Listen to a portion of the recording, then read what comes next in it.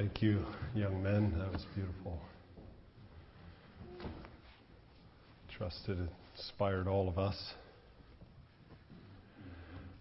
Okay, if we just take a minute and everyone stand, we'll have a word of prayer.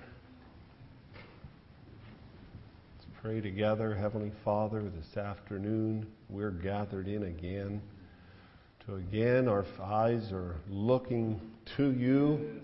You have the answers to all of mankind's needs. I want to thank you specifically for the Word of God. We pray, Father, that the Holy Spirit would open up to us an understanding of your Word again this afternoon. To anyone without the Holy Spirit, this Word is just like any other to them, but not to us. And so we ask, Lord, whether it's me speaking or whether it's all of us hearing, that the Holy Spirit would make it very specific to each one of us. Help us all to be attentive to your word, and then help us to live it out by your grace, by your power. So bless our afternoon here. Just unite our hearts together. We pray in Jesus' name. Amen. You may be seated. Okay, for this afternoon, I will give you one other aspect on the honeybee, a very, very complex aspect of the honeybee, their communication system. It is so complex. It is so complex. I'm going to give you a very, very elementary description of what, as I studied, what I understand of it. And then, Lord willing, I have one more sermon tomorrow morning, and invite you all back. I would like to then give you a story about a hive of honeybees that had actually supported a man to live out his convictions. Anyhow, this complex, this whole idea of communication, it is so complex. Let me see if I could just diagram a little bit to you. They have two specific ways that they give their communications. The worker bees, they find some nectar somewhere and they come back to the hive, and somehow they want to tell all the other honeybees exactly where it is. Now, in the big world, how do they do that? Well, they have some very unique ways of doing that. There are two specific ways it's done. The bee will come back, and on the hive, it'll make this diagram.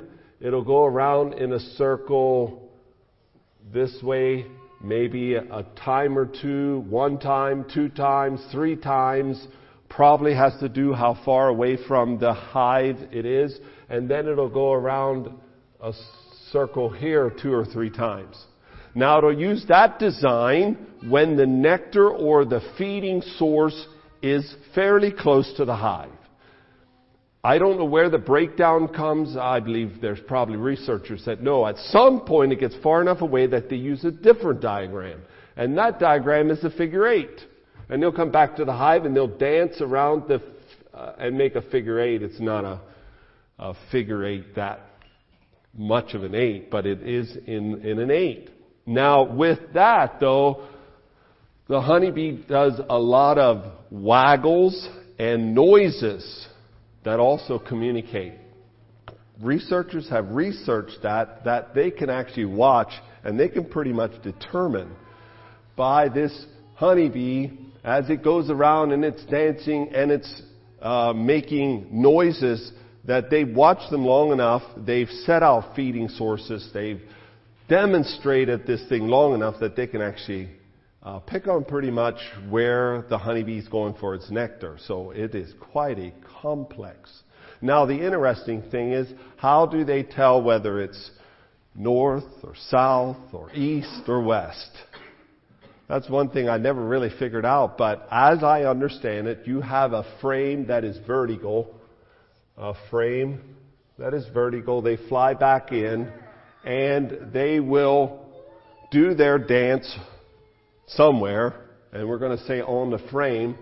And so if the feeding source, if the feeding source, let's say first of all, if the sun is over here the sun is, and say the feeding source is directly from the hive towards the sun, they will do their dance up and vertical.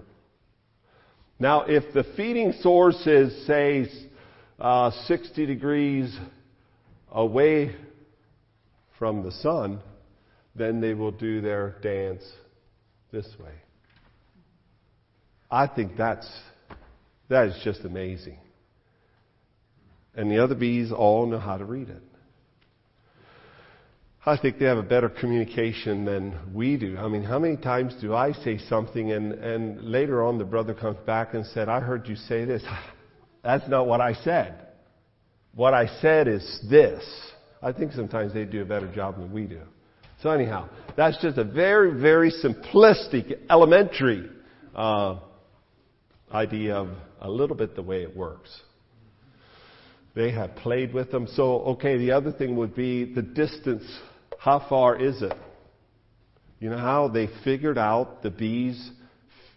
How do they clock it? Do they have some kind of a speedometer or to check the miles?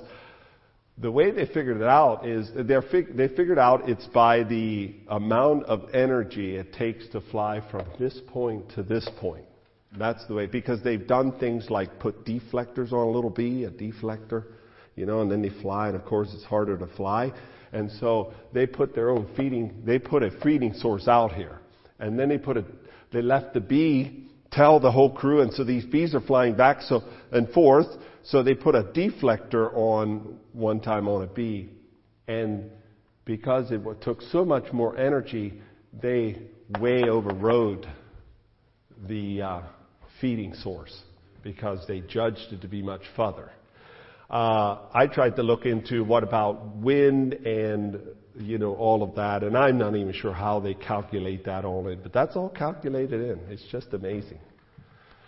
And they did a whole thing of where they had a bee, and they trained it to go to the one feeding source. They had 3 of them, and then they took the feed away from this source, and it started going to this one. Then they took it away and started going to this one. But this bee had it calculated by its GPS. It always came down here, went here, and then finally up there.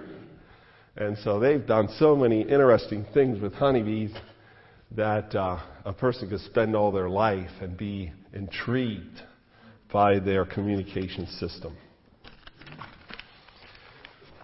Okay, well, maybe I'll say the title of my sermon right up front so that anyone who wants to get up and walk out can do that right before we get started.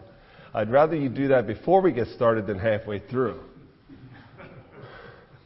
Because it wouldn't be fair to me for you to walk out halfway through because I'm only half done and you only got half the sermon.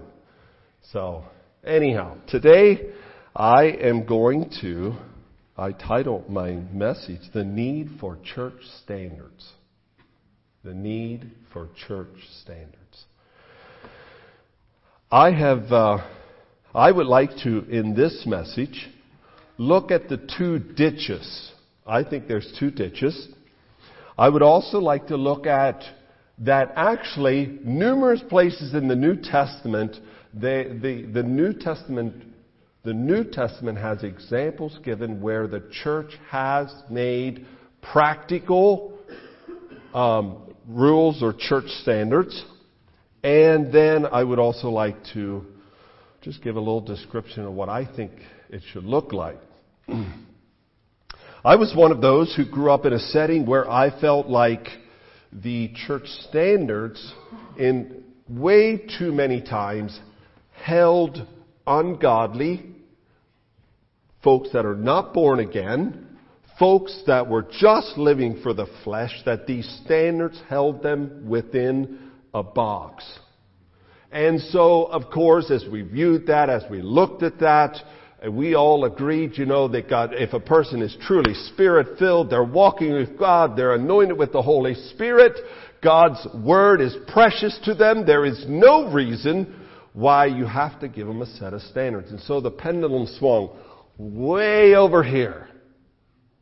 And so it was like we went around toting, we have no rules. But you know what? That wasn't even true. Because I think all of us, if it wasn't a written standard, we all had a standard that you couldn't be a part of our churches. I couldn't be a part of charity if I had a TV. And so that's a standard. That's what it was. It was somewhat of a unwritten expectation that everyone kind of knew was there. And so we were just kind of fooling ourselves for a long time that we didn't put any much emphasis on it. Well, what has happened over the years, I really feel like we have really lost out. And I am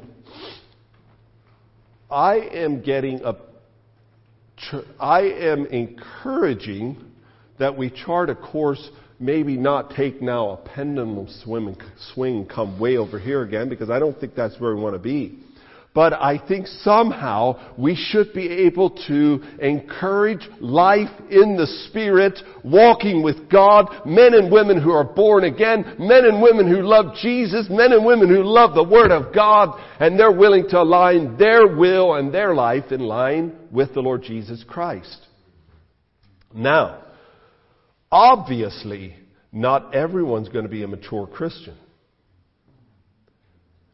And so there are young Christians. There are, shall I say it, carnal Christians.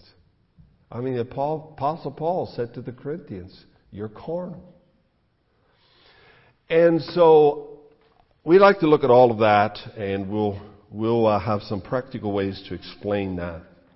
So I think we have reacted to churches who have misused and abused church rules. I believe, too, that it is just one thing we don't want to do is somehow pen in a bunch of carnal hearts. People who are not born again and only follow the do's and don'ts of the church. That's not at all our interest.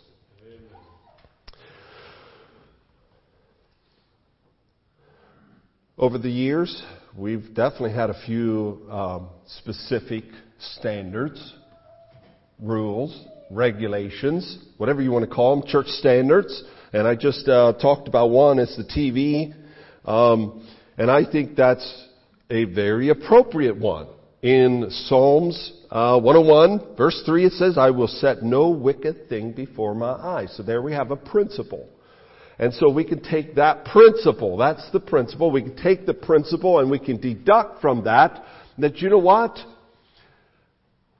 TV has such a little bit of positive upbuilding, most of it is negative, that I think we can agree together that the principle is don't set anything wicked thing before your eyes. TV fits into that practically, and so let's just not have that. Let's just agree together we're not going to have that. 2 Timothy 2:22 could be another principle. It says, flee also youthful lust, but follow righteousness, faith, charity, peace with them that call on the Lord out of a pure heart. So I see someone who is fleeing youthful lust. They really want things that are righteous, that are faith-filled, that are charity, that have peace. And of course, those kind of things don't fit. They just don't fit. So we do have that in a congregation there are the undiscerning. The undiscerning, the young, the ignorant. Ignorant, I say that maybe I should say simple. Maybe that'd be a better word. I remember one time that I was called simple. And I accepted it. And that's where, and maybe I shouldn't take time to tell this story, but I'll just give away. I haven't always been a good boy. while we were going to charity from 1992 to 95, we drove a whole hour, my wife and I and our little children drove a whole hour to charity. And we had our cell group in our area, and then there were some who kind of joined in. And one morning, one brother said to me, "Hey, we don't have to go to charity to church this morning. We're going to have church ourselves." And I'm like, "I'm with you." And so about 4 families got together, but oops, one lady almost dominated the service. I wasn't very comfortable with, but I was so, talk about being swept off your feet because of friendship. I was so close to these couple of brothers that I went back the second time. And after the second time, Denny and Mose gave us all a call and said, "You're at the next brothers meeting." So we went to the brothers meeting, and we were all called on the carpet. We were rebellious, which is very true. We were doing our own thing, which was very true. It wasn't going to work, which was very, very true. And so, after a while, the 3 other brothers walked out. Just got up and walked out. And I said, "No way." And I was just like, I flew the white flag.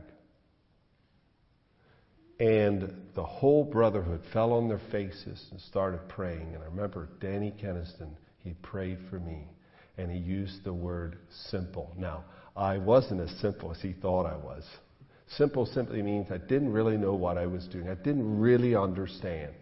I did understand.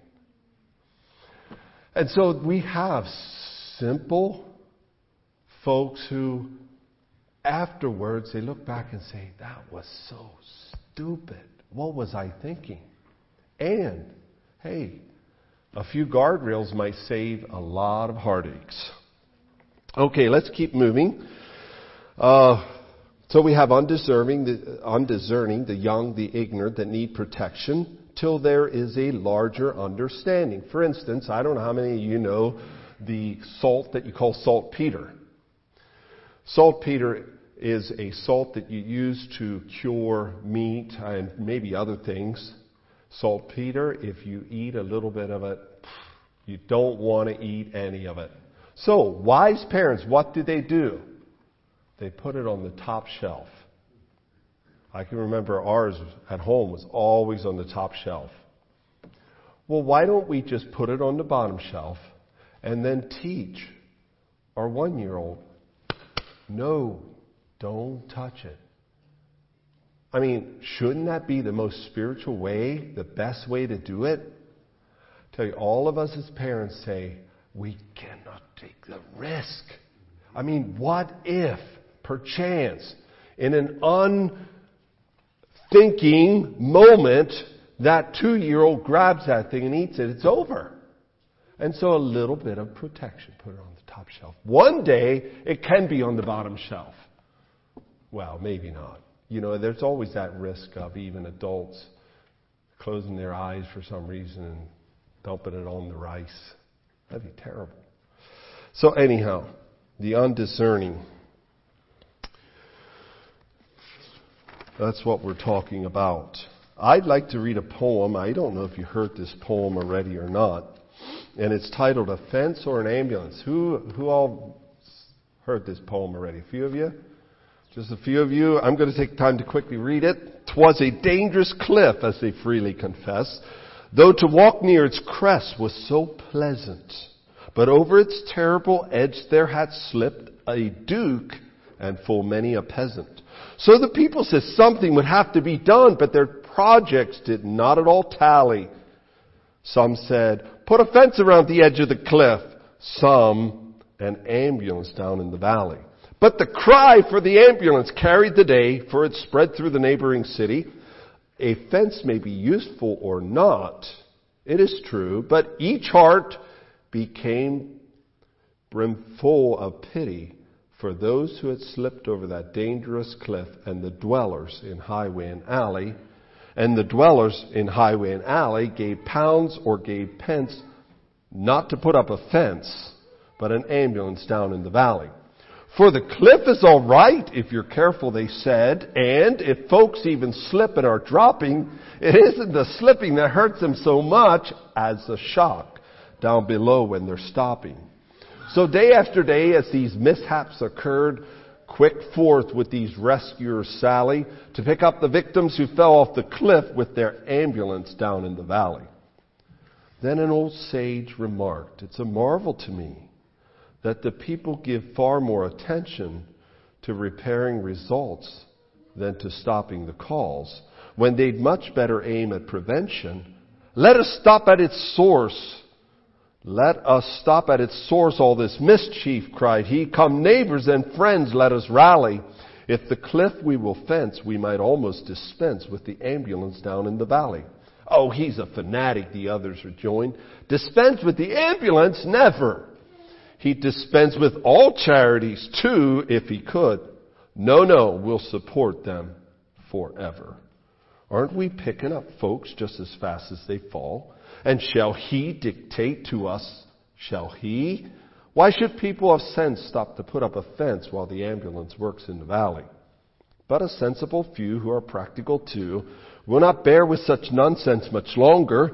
They believe that prevention is better than cure, and their party will soon be the stronger. Encourage them then with your purse, voice, and pen, and while other philanthropists dally, they will scorn all pretense and put up a stout fence on the cliff that hangs over the valley. Better guide well the young than reclaim them when old, for the voice of true wisdom is calling. To rescue the fallen is good, but 'tis best to prevent other people from falling. Better close up the source of temptation and crime than deliver from dungeon and galley. Better put up a strong fence round the top of the cliff than an ambulance down in the valley. Okay, church standards. Let's look at a few incidents in the New Testament that prove that this is nothing new. Church standards. We're going to Acts, of course, chapter 15. Acts chapter 15. This is where the issue of circumcision came up. I'm going to take the time to read a little bit of this. Acts chapter 15, starting in verse 1. "And certain men which came down from Judea taught the brethren and said, Except you be circumcised after the manner of Moses, you cannot be saved. When therefore Paul and Barnabas had no small dissension and disputation with them, they determined that Paul and Barnabas and certain other of them should go up to Jerusalem unto the apostles and elders about this question. And being brought on their way by the church, they passed through Phoenicia and Samaria, declaring the conversion of the Gentiles, and they caused great joy unto all the brethren. And when they were come to Jerusalem, they were received of the church and of the apostles and elders, and they declared all things that God had done with them. But there rose up certain of the sect of the Pharisees which believed, saying," and this is referring back to the disagreement, "that it was needful to circumcise them and to command them to keep the law of Moses.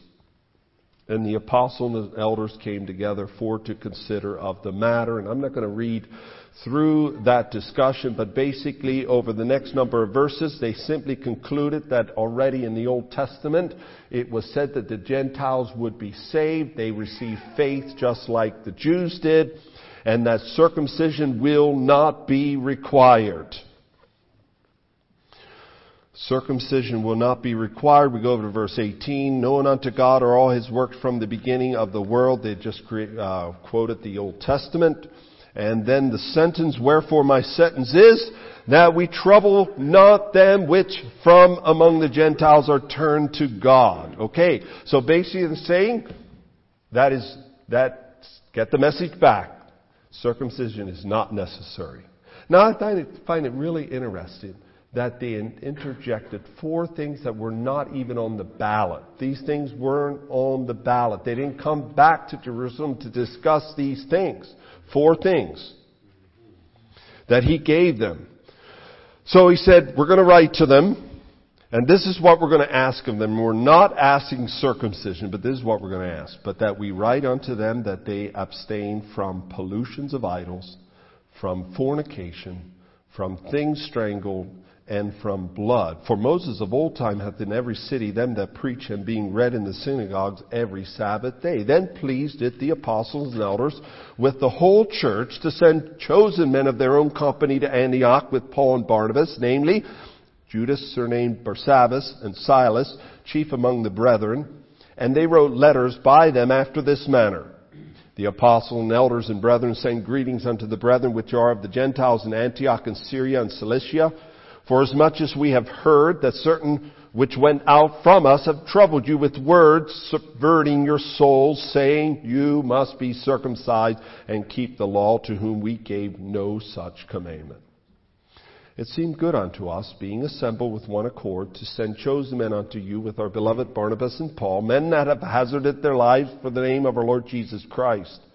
We have sent therefore Judas and Silas, who shall also tell you the same things by mouth. For it seemed good to the Holy Ghost and to us to lay upon you no greater burden than these necessary things, that you abstain from meats offered to idols, and from blood, and from things strangled, and from fornication, from which if you keep yourselves, you shall do well, fare ye well. Now, a couple things we can notice there is, the first one is that they were not going to lay on any greater burden than necessary. And I think we always have to keep that in mind. This is not about church standards to bog down the system to a point that we spend all of our life just trying to maintain these church standards. They were very careful that they used them in an expedient way. Very important. But here's a number of things we want to consider. Okay, first of all, the question brought on by circumcision. And that was requiring this would be adding. And adding would be calling circumcision necessary. And the apostle said, we will not do that. It would have been adding. Number two, the apostles did not assume that Gentile believers would automatically understand the walk of faith. You know, they could have assumed that these people get born again, they're filled with the Holy Ghost. These standards as they gave them should have been just simply understood. Well, they didn't figure that way. Number three, it's important to notice, not merely a guiding principle, but they made a very specific application. Very specific application. Abstaining from meats offered to idols, abstaining from blood, staying away from things strangled. That's where an animal dies on its own and it is not bled out, and from fornications. And so this was not just a guiding principle. This was specific application. Very down to earth, right down where they live. Number four, today we are not faced with these issues necessarily, especially not meat offered to idols. The church leaders here in Jerusalem, guided by the principles of truth, they presented these practical applications and asked that the believers in Antioch would agree to follow them. Also, number five, this was specific to their culture. Thus, it helps us understand there will be the need of making specific application to our culture. Specific application to our culture by using God-given timeless principles. They made it applicable to their culture. One of them was, don't eat meats offered to idols. How many here have to be worried about going to a restaurant and eating meat that might have been offered to an idol? That's neither here nor there. We don't even have to worry about that anymore.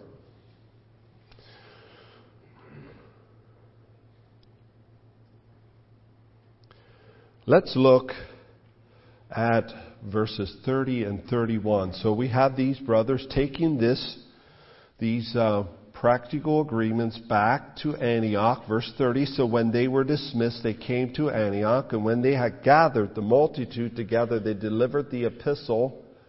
Verse 31, which when they had read, they rejoiced for the consolation. Look at the security that thing brought. They got word back, circumcision is nothing.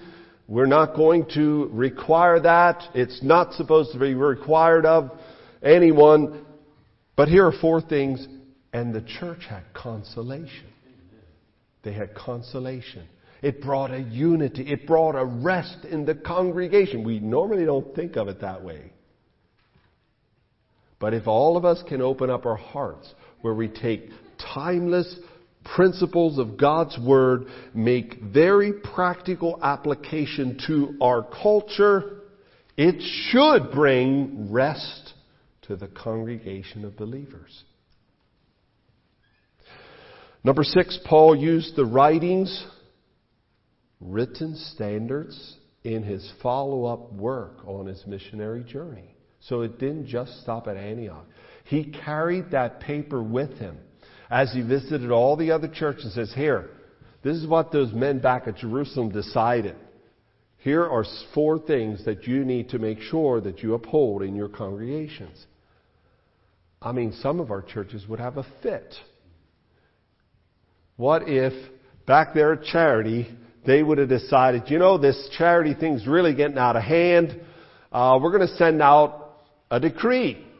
Here are 4 things that we want all of our churches to uphold. Well, for one thing, we would say, we had no decision in the matter. They're just pushing their envelope on us. I didn't hear that here. I'm not here to say that's the way it should work. But it seemed like their hearts were wide open to practical guidance. I think our independent spirit has really sold us out on the other field. And so, let's look at that. Acts chapter 16, verses 4 and 5. And as they went, that is Paul and Silas, as they went through the cities, he's going back again to revisit these churches that he earlier preached the gospel to. He's revisiting them. And as they went through the cities, they delivered them the decrees for to keep. That's those 4 things. Hey, by the way, folks, here's 4 things that was decided that all of our churches are going to agree together to do. He's carrying this with him. The decrees. And look what happens. Okay, they were ordained by the apostles and elders which were at Jerusalem. And so were the churches established in the faith and increased in number daily. Sounds to me like something's working here. Something is really working well. And it had to do with these practical things. This thing was carried a long time. Go to Acts chapter 21. Acts chapter 21, verse 25. This thing was carried a long ways. Acts 21:25, as touching the Gentiles, this is Paul again speaking. As touching the Gentiles which believe, we have written and concluded that they observe no such things, save only that they keep themselves from things offered to idols, from blood, from things strangled, and from fornication. There we see them yet. This thing was carried for many years and observed. These practical application to a guiding principle. Still recognized many years later. I think that is really amazing. Now there are extra biblical standards. Let's talk about them. Now if Brother Elvin got up here and he decided that from now on, no men are going to wear beards anymore. That's just going to be a standard among us, no beards. I would argue with him. Where in the Bible do you get that, Elvin? Tell me. We're going to have some kind of a principle here. Where do you get that? Where in the Bible does it say man? I mean, I would have a whole lot more behind me to say that every man here should be wearing a beard. Now, we have looked at that over the years, and our churches have just never made a specific standard because it is not that clear. So we chose not to make a specific standard. Now, some of our churches have said, okay, we're fine, beard or no beard, but not all the rest of this stuff.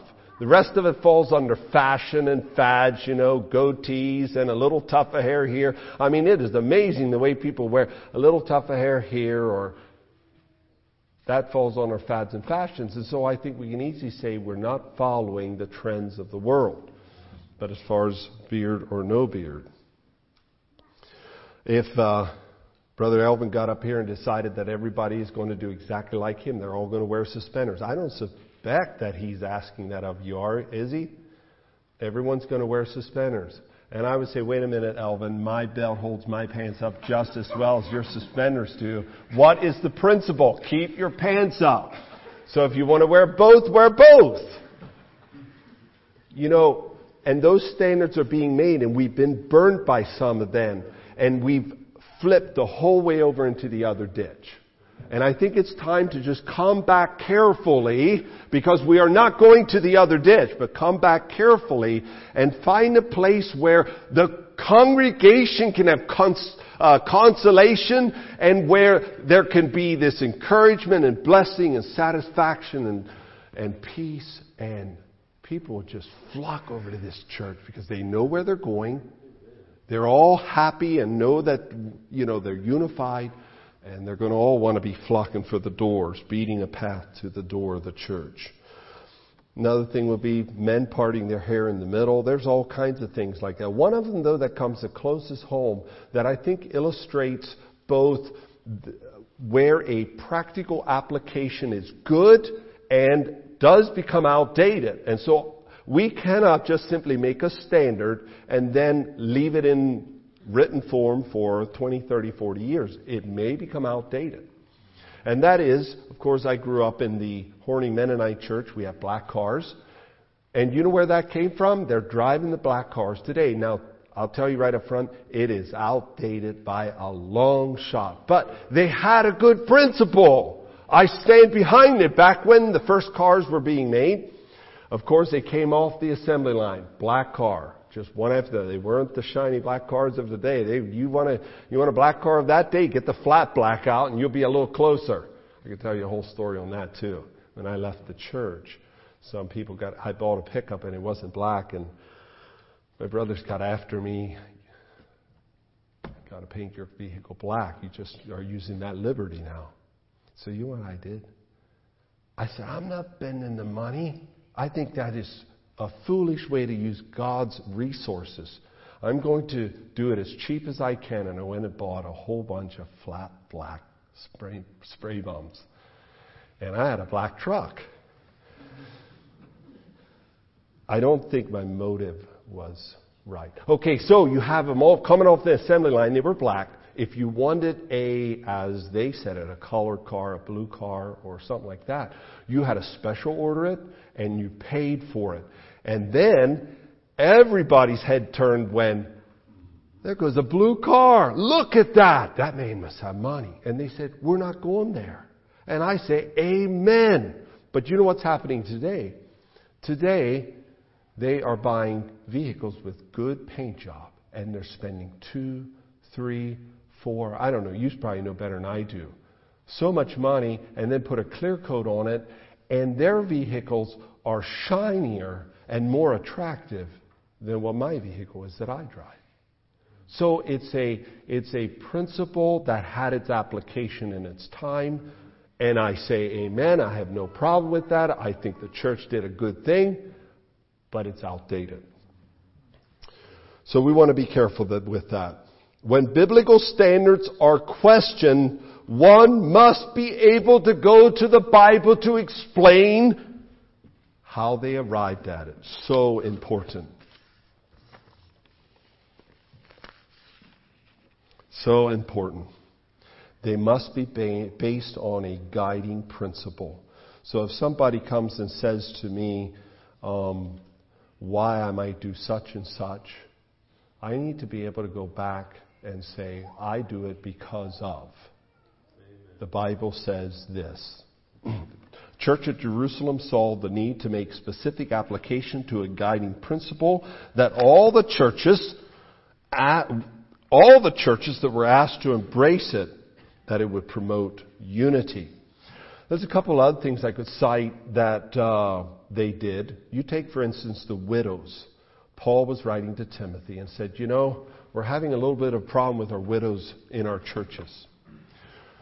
Back then, I don't know, widows may have been even more prominent. There were young widows, and these young widows, the churches were giving them money to help them out, and then they just busied themselves around things that weren't good. And Paul says, this is not a good thing. And so he made a very practical application. What did he do? He said, from now on, the exact line is 60 years of age. And then there were some qualifications to it. 60 years of age. I mean, that gets as practical as practical. Now today, should we hold exactly that? Okay, the Bible says 60 years of age. The guiding principle here is widows are not to be busybodies and going about. And so I don't know if 60 years of age is exact. In that culture, that time, that was the way to do it. Where you draw the line today, but the principle is the same. We have to be careful about helping widows lest we undo the work of God. Another one was the Thessalonian men. They were sitting around, Jesus Christ is coming back. He'll be back any time, maybe tomorrow, maybe the next day. There's no point in working and providing. I got enough stored up for a whole year and Jesus will come back. So they just stood around and they got themselves in trouble. And Paul said, wait a minute here, this isn't working. And he gave a very specific standard. Says, if you don't work, you don't eat. Thank you, Paul. Right? Thank you, Paul. I imagine that didn't go down so good. You mean he had the right to tell me how to live my life? He took the needs of the culture and made a very specific decision and standard. Why can't we do that today? Why do we think it's unspiritual when it was the spiritual thing to do back here in the New Testament? Now today we say it's unspiritual. Everybody should be filled with the Holy Ghost. And this shouldn't be an issue at all. So how does this work? So 1 Timothy 2, 9 and 10. Let's turn there. 1 Timothy 2, 9 and 10.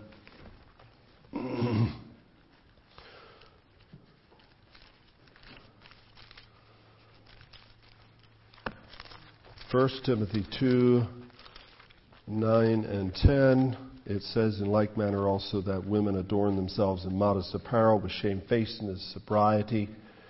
He gives some very specifics, not with braided hair. That was very specific to the culture, braided hair. They would braid their hair and they would braid it in all kinds of ornaments. That was a big thing. Is that a problem today? Not for the most part. I mean, sometimes we like to do that with our little children, and put all these fancy things in their hair. But for the most part, I don't see that a problem in our churches. But that was a very specific to the culture. Not with braided hair or gold or pearls or costly array, but with which becometh women professing godliness with good works.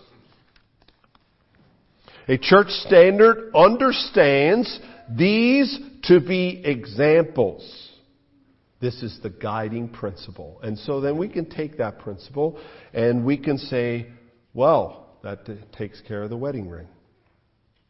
And so that's what we do. See, that's another standard that our churches have had for years and years and years. And then we went around toting, we don't have any church standards. Hello? I think we were just shooting ourselves in the foot. We had church standards. So, thus we can say wedding rings. I imagine also that falls under here is gold, fashionable, expensive wristwatches that people wear that cost lots and lots of money, that's very attractive. I just don't think they fit in the principle, this timeless principle given by the Apostle Paul. And so we can make practical applications to it.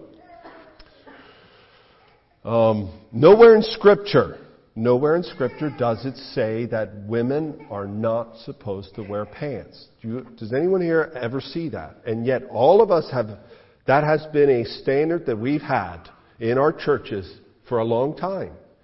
But we don't say anything about it. It's just kind of assumed. Let's be honest. It is from a timeless principle. In the Old Testament it says that a woman should not wear men's clothing, men should not wear women's clothing. Well, they say, what's wrong with pants? Well, we know where pants came from on women. That's all a part of the women's lib movement. They wanted to assume the responsibility, come up to speed with the men. It's all a part of that thing. That's the way it came in. We want nothing to do with it. It is taking on men's clothing and destroying a timeless principle. Church standards derived from a guiding principle is so important. And yet, as important as it is, it can't catch our fullest attention. And I'm going to use an illustration, try to illustrate this so that maybe you will have something to hang on to. Let me, in driving a vehicle, I'm going to liken the timeless principles of God's Word as the yellow line down the middle of the road. And I am going to look at these practical principles as guide rails. And by the way, don't call them guardrails. They're not guardrails, they're guide rails. They specifically changed that many years ago because someone hit the guardrail and they were killed, and they sued the state because it didn't guard them from destruction. So they changed it. Now they're politically correct guide rails. So make sure you say it right. They're guide rails. And so we look at them as the church standards made from the practical applications or the guiding principles. So when I'm driving down the highway, where do I look? What do I pay attention to? I pay attention to the road. I am looking at that yellow line. I am not looking at the guardrail. Most of the time I don't even know the guardrail's there. And if I'm driving down the road and I'm focusing on the guardrail, I'm done. It's over. And that's a lot what's happening with our churches. And so, Brother Elvin, we need to preach the gospel. We need to preach walking in the Spirit. We need to be preaching staying in the Word of God. We need to be preaching men and women that love the Lord Jesus Christ, that are walking with God. That's where we have to be. Amen. That's where we have to be. But you know what? I'm kind of happy for those guide rails. If one day I'm driving down the road and I fall asleep, I am so thankful. Did I mean to go off the edge of the road? Definitely not. Suppose I'm going down the road and somebody else comes in and runs me off the road. Am I ever glad there's guide rails there? Suppose it's a young driver and they're driving along and this big semi is passing them and they get all nervous and they get off the side of the road and lose control, hit the guide rail, and thankfully they're saved. Oh, thank God for the guide rail. So our focus cannot be on the guide rails primarily. Our focus needs to be on the yellow line. We need to be preaching that. But we need to be maintaining those guide rails. Because in a church, there's those that are simple. There's those that are mature that sometimes actually fall off the wagon. That shouldn't happen. But it happens. Let's be honest. Let's be honest. It happens. Much better would it be to bang into a guide rail than just go right down over the cliff and totally destroy your life. It would give one chance to save this person. Now, will it save them in the long run? If they keep bumping into that guide rail, eventually they'll go over it and it'll be over. But let's preach, let's teach, drive by the center line. And then let's put guide rails up at the dangerous spots. If you ever want an interesting ride, go from Harrisonburg, Virginia, over the Shenandoah Valley, mountains, over the Shenandoah Mountains. I don't know, it's such a high elevation, but it's switchbacks the whole way up like this, whole way up, and then the whole way down. And I just remember that one place, you're coming down and it's a really sharp turn, and it got guide rails all around. And it's a deep ravine that goes way down. And I looked at my wife last time, we just drove it here a couple of weeks ago. I looked at my wife and said, thank God for the guide rails. You know what? I feel safer. I do. Do you ever drive on a road where they should have a guide rail and they don't? It makes you a little bit nervous. And I think that's what happens to our churches. And so preach, Brother Elvin, Brother Larry, preach. Keep your eyes on Jesus Christ. Keep your eyes on the yellow line. But on the dangerous spots, let's put a few guide rails. The idea of no church standards is to ignore the fact that we are a community, a collective body. How can two walk together unless we agree? And that's what's happening to our churches. There are no standards. Everybody makes their own decision. They do what they want. And it is not working. So anyhow, how should this look? I think it's important that ministers and brothers, they sit together using the timeless guiding principles of God's Word and make practical application to the things that we're facing today. Creating a church standard. I think it is very, very important that these, quote, church standards are reviewed regular. We have committed in our congregation, we have church standards, and we actually have them written down. But I think the thing to save us is they need to be reviewed regular. Some things every year. For instance, technology. That thing is such a fast-moving, rapid movement across the face of America and the world that it's something that has to be updated yearly. It may become out of date so easily. So, review them regular. Some things every 2 years, something every 3 maybe. So what is the guiding principle?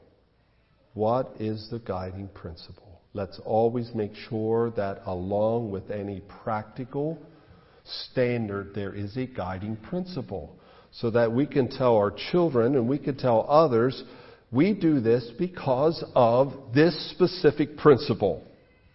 I think we need to also, in other words, we revisit these things every year, every 2 years, whatever, and we go over the same things. What is the guiding principle?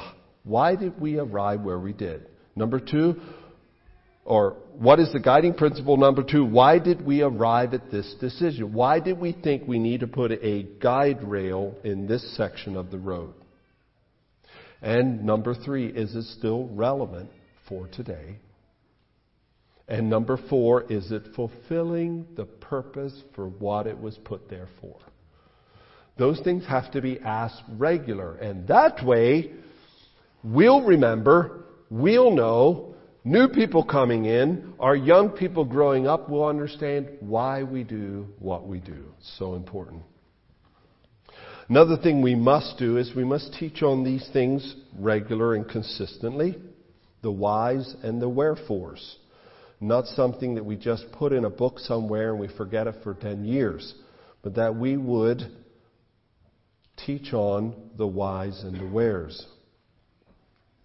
Church standards are not a fence to fence in disobedient, sinful hearts. It's not what it's for.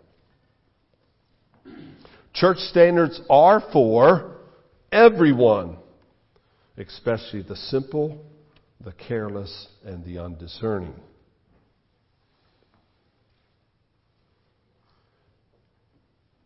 I think one that I talked about last night could be a good illustration here.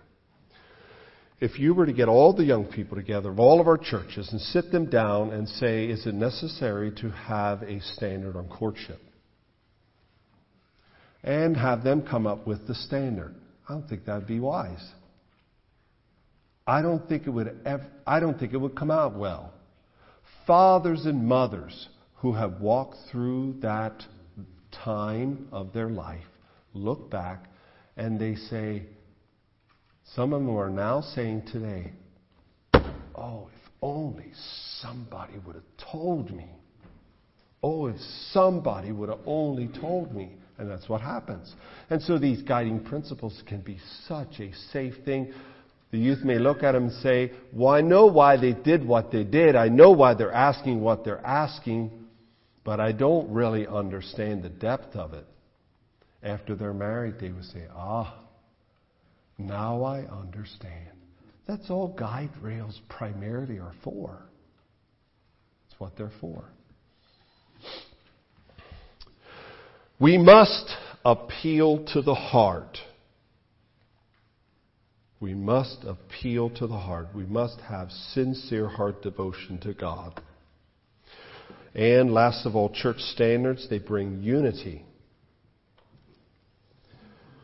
They bring unity that the world may know that we are His disciples. Now let me just walk through you a real practical one that we have looked at. And I'm just going to pick on one of, I could choose a number of them, but let's go to this one on modesty for the men. Modesty for the men. We believe that Scripture, as it gives it modesty for the women, we believe that that's also a principle that is just as relevant for the men. And so what we do as men in our congregation, we brothers will sit together in a brothers meeting, and I will say this, there is this guiding principle, modesty. And let's talk about the principle. What does this principle mean? And then we will talk about how does this apply to us today. And then we'll talk about all kinds of things. And I really enjoy that. We have a bunch of brothers. We just sit together and we talk about these things. This one throws out that one that, and that one that. And at the end, I kind of sum it up and say, okay, these are the things that we're agreeing we're going to uphold. And so some of the things may be simply like this. Talking about clothing. Of course, modesty, simplicity, and godliness are all the principles, the guiding principles. And so we ask that all of our men wear loose, free from fashion, practical, and durable clothing. That's a very specific application. We ask that our men do not wear only T-shirts, and that our men do not wear muscle shirts, etc. We asked that because of the guiding principle of modesty and simplicity, we asked that our men wear shirt sleeves that at least come down to the elbow. Why is that? We know why that is. Men like to show off. Let's just cover it. We asked our men to wear shirt sleeves that come down to the elbow. We actually went as far as asking our men that when they preach and they lead songs, that they would wear long sleeves. Some of our charismatic song leaders, they lead songs way up here, way up here. And sometimes the women have to look the other way. Totally unnecessary. It is totally unnecessary. This should not happen in the Church of God. Another thing that we ask of our men is that they keep their shirt tails in. Can you believe that we would ask that? Keep your shirt tails in. Wear a belt. Keep your pants or suspenders. Keep your pants up. What we have is, I don't know about you folks, but even I really like to play volleyball. And I have this thing that whatever your hand finds to do it with your might. So whether you're praying, pray with all your might. Whether you're preaching, preach with all your might. Whether you're working, work with all your might. And guess what? When you're playing, play with all you got. So, wear shirts with a long enough shirt tail in that you can stretch and you can jump and you can do all kinds of acrobats. Keep that thing in. Because our young ladies have complained. Oh, we're helping someone move, and all of a sudden the lady's got to look the other way. Someone's bending over. This doesn't have to happen. It shouldn't happen. And so a real practical thing, maybe one day it will change and maybe we'll wear long gowns and then it won't even fit. I have no idea. So we should revisit it every couple of years. We encourage our men to wear simple haircuts. I mean, just make a nice haircut and then just comb your hair naturally. I mean, it makes life so simple. Forget all the gel and all those other things that you have to use to try to hold it in some awkward place. We had a preacher preaching at our Bible school. Some of you remember that, whoever was at Bible school. And he talked about some of these fads. And one of them is where the young men like to grease their hair and then comb it front and then put it straight up. He said, he doesn't understand it. It looks like you just went up and combed yourself and greased up and then banged into the wall, and that's the way it stayed.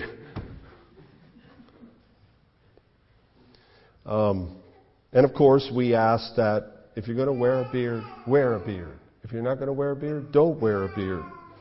Free from all the other fads. Goatees, long sideburns. Tufts of hair here, tufts of hair there. We encourage our men, keep the sideburns at least above the middle ear above. So those are some practical things we do. Those are the as for the men, those are the practical things we have put into place at this point. Maybe 2 years from now when we revisit it, we'll say, well, that one doesn't hold out anymore. Take that one out. But we better add this one or this one because they are a problem.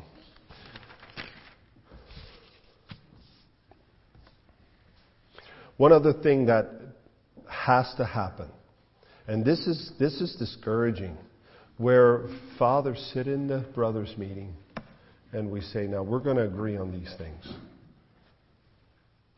I agree on it. But they don't take it home. They don't enforce it at home. Some of them don't have the connection with their family. They can't do it. That's such a sad case. That is so sad. Fathers, you need the backbone. You're the leader of the home. You're responsible. You will carry the responsibility. We need every father to jump on board and say, I am on board. We need to be clear. These are things we agree on. Or we need to be clear and say, these are things that don't matter. They did that in the early church. They said, circumcision, it's a no issue. We will not make that an issue. We need to make that clear. These things are not issues. These things are issues. We need to be clear. And then, of course, my brothers, they like to come to me and they say, and what if somebody doesn't keep the standards? Is there some kind of teeth to be put to it? And I say, we don't need it with my brothers. They're all going to jump on the bandwagon. Well, no, it don't work that way. The other Sunday, brother got in the pulpit and he preached. He had short sleeves. And one brother said something to me. And I said, not my job. You go talk to him. I did talk to him then because I noticed it also. And he said, he didn't remember that. He didn't remember that. It's amazing how that just slips by some people. Slips right by him.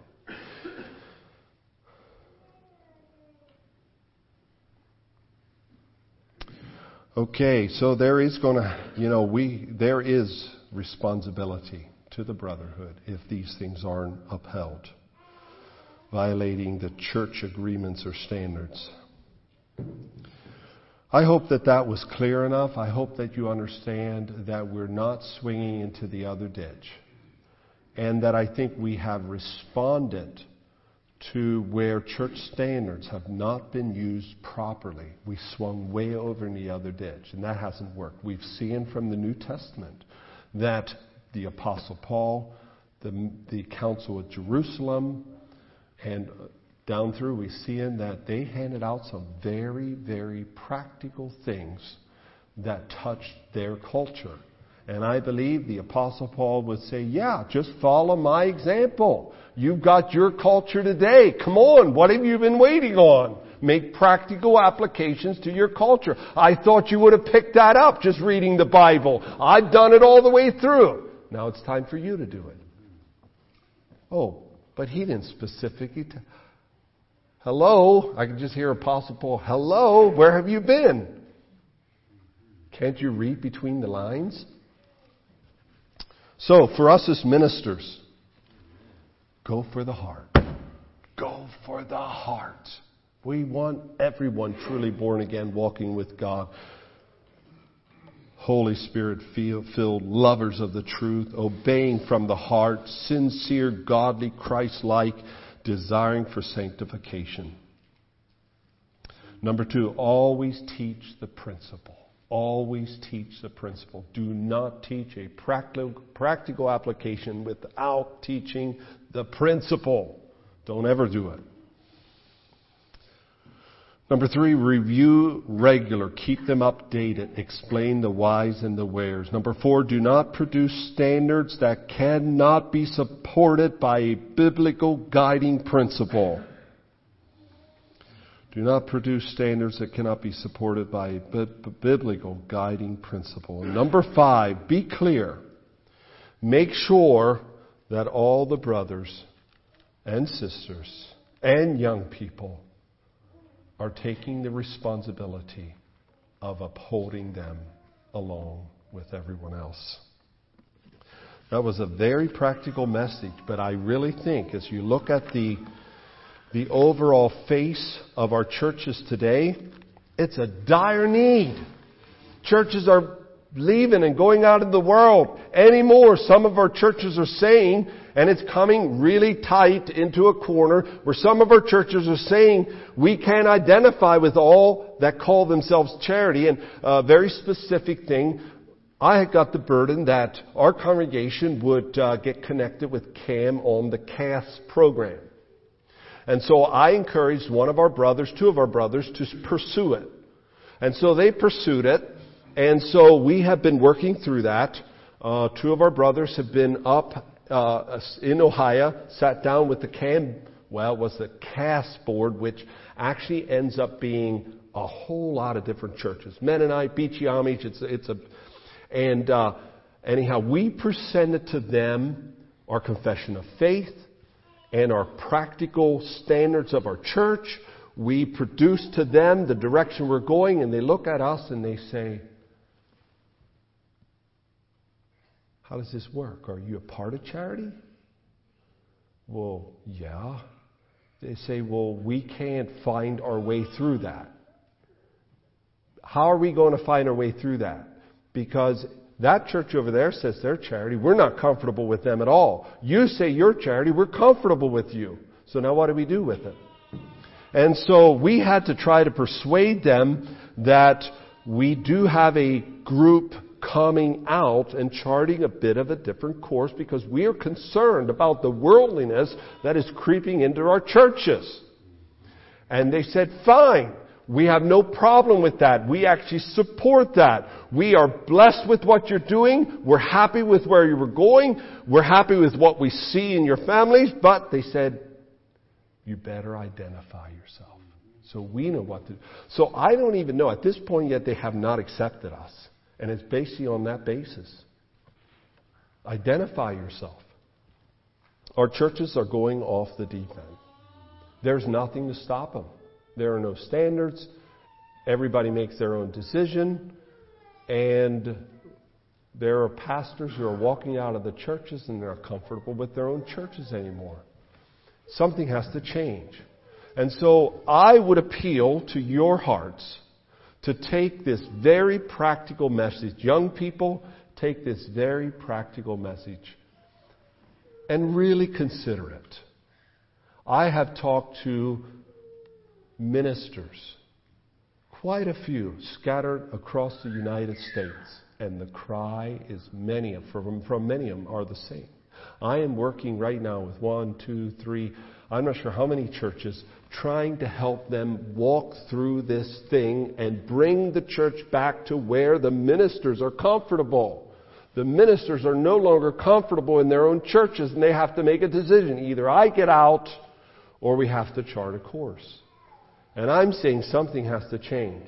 And so I am here preaching a message that probably has not been preached by very many. And so I am open to any kind of input from any of you brothers. We're charting a course. I welcome you to join, and you can definitely help me find my way. So God bless you. I am excited for this congregation. I think you have something going for you. And I think if you could just rally together in a few of these points, they'll be beating a path to this church. People are looking for security. They're looking for something that they know will be there 20 years from now. We got young families that are rising up and saying, I have to know that the church is going to chart a course. I want my children in a safe environment. And so we need to do it. God bless you. God give you wisdom. Tomorrow, Lord willing, I would like to preach a message yet on the home. Fathers, your responsibility. Mothers, your responsibility. Young people, your responsibility. So I welcome you back for that. God bless you.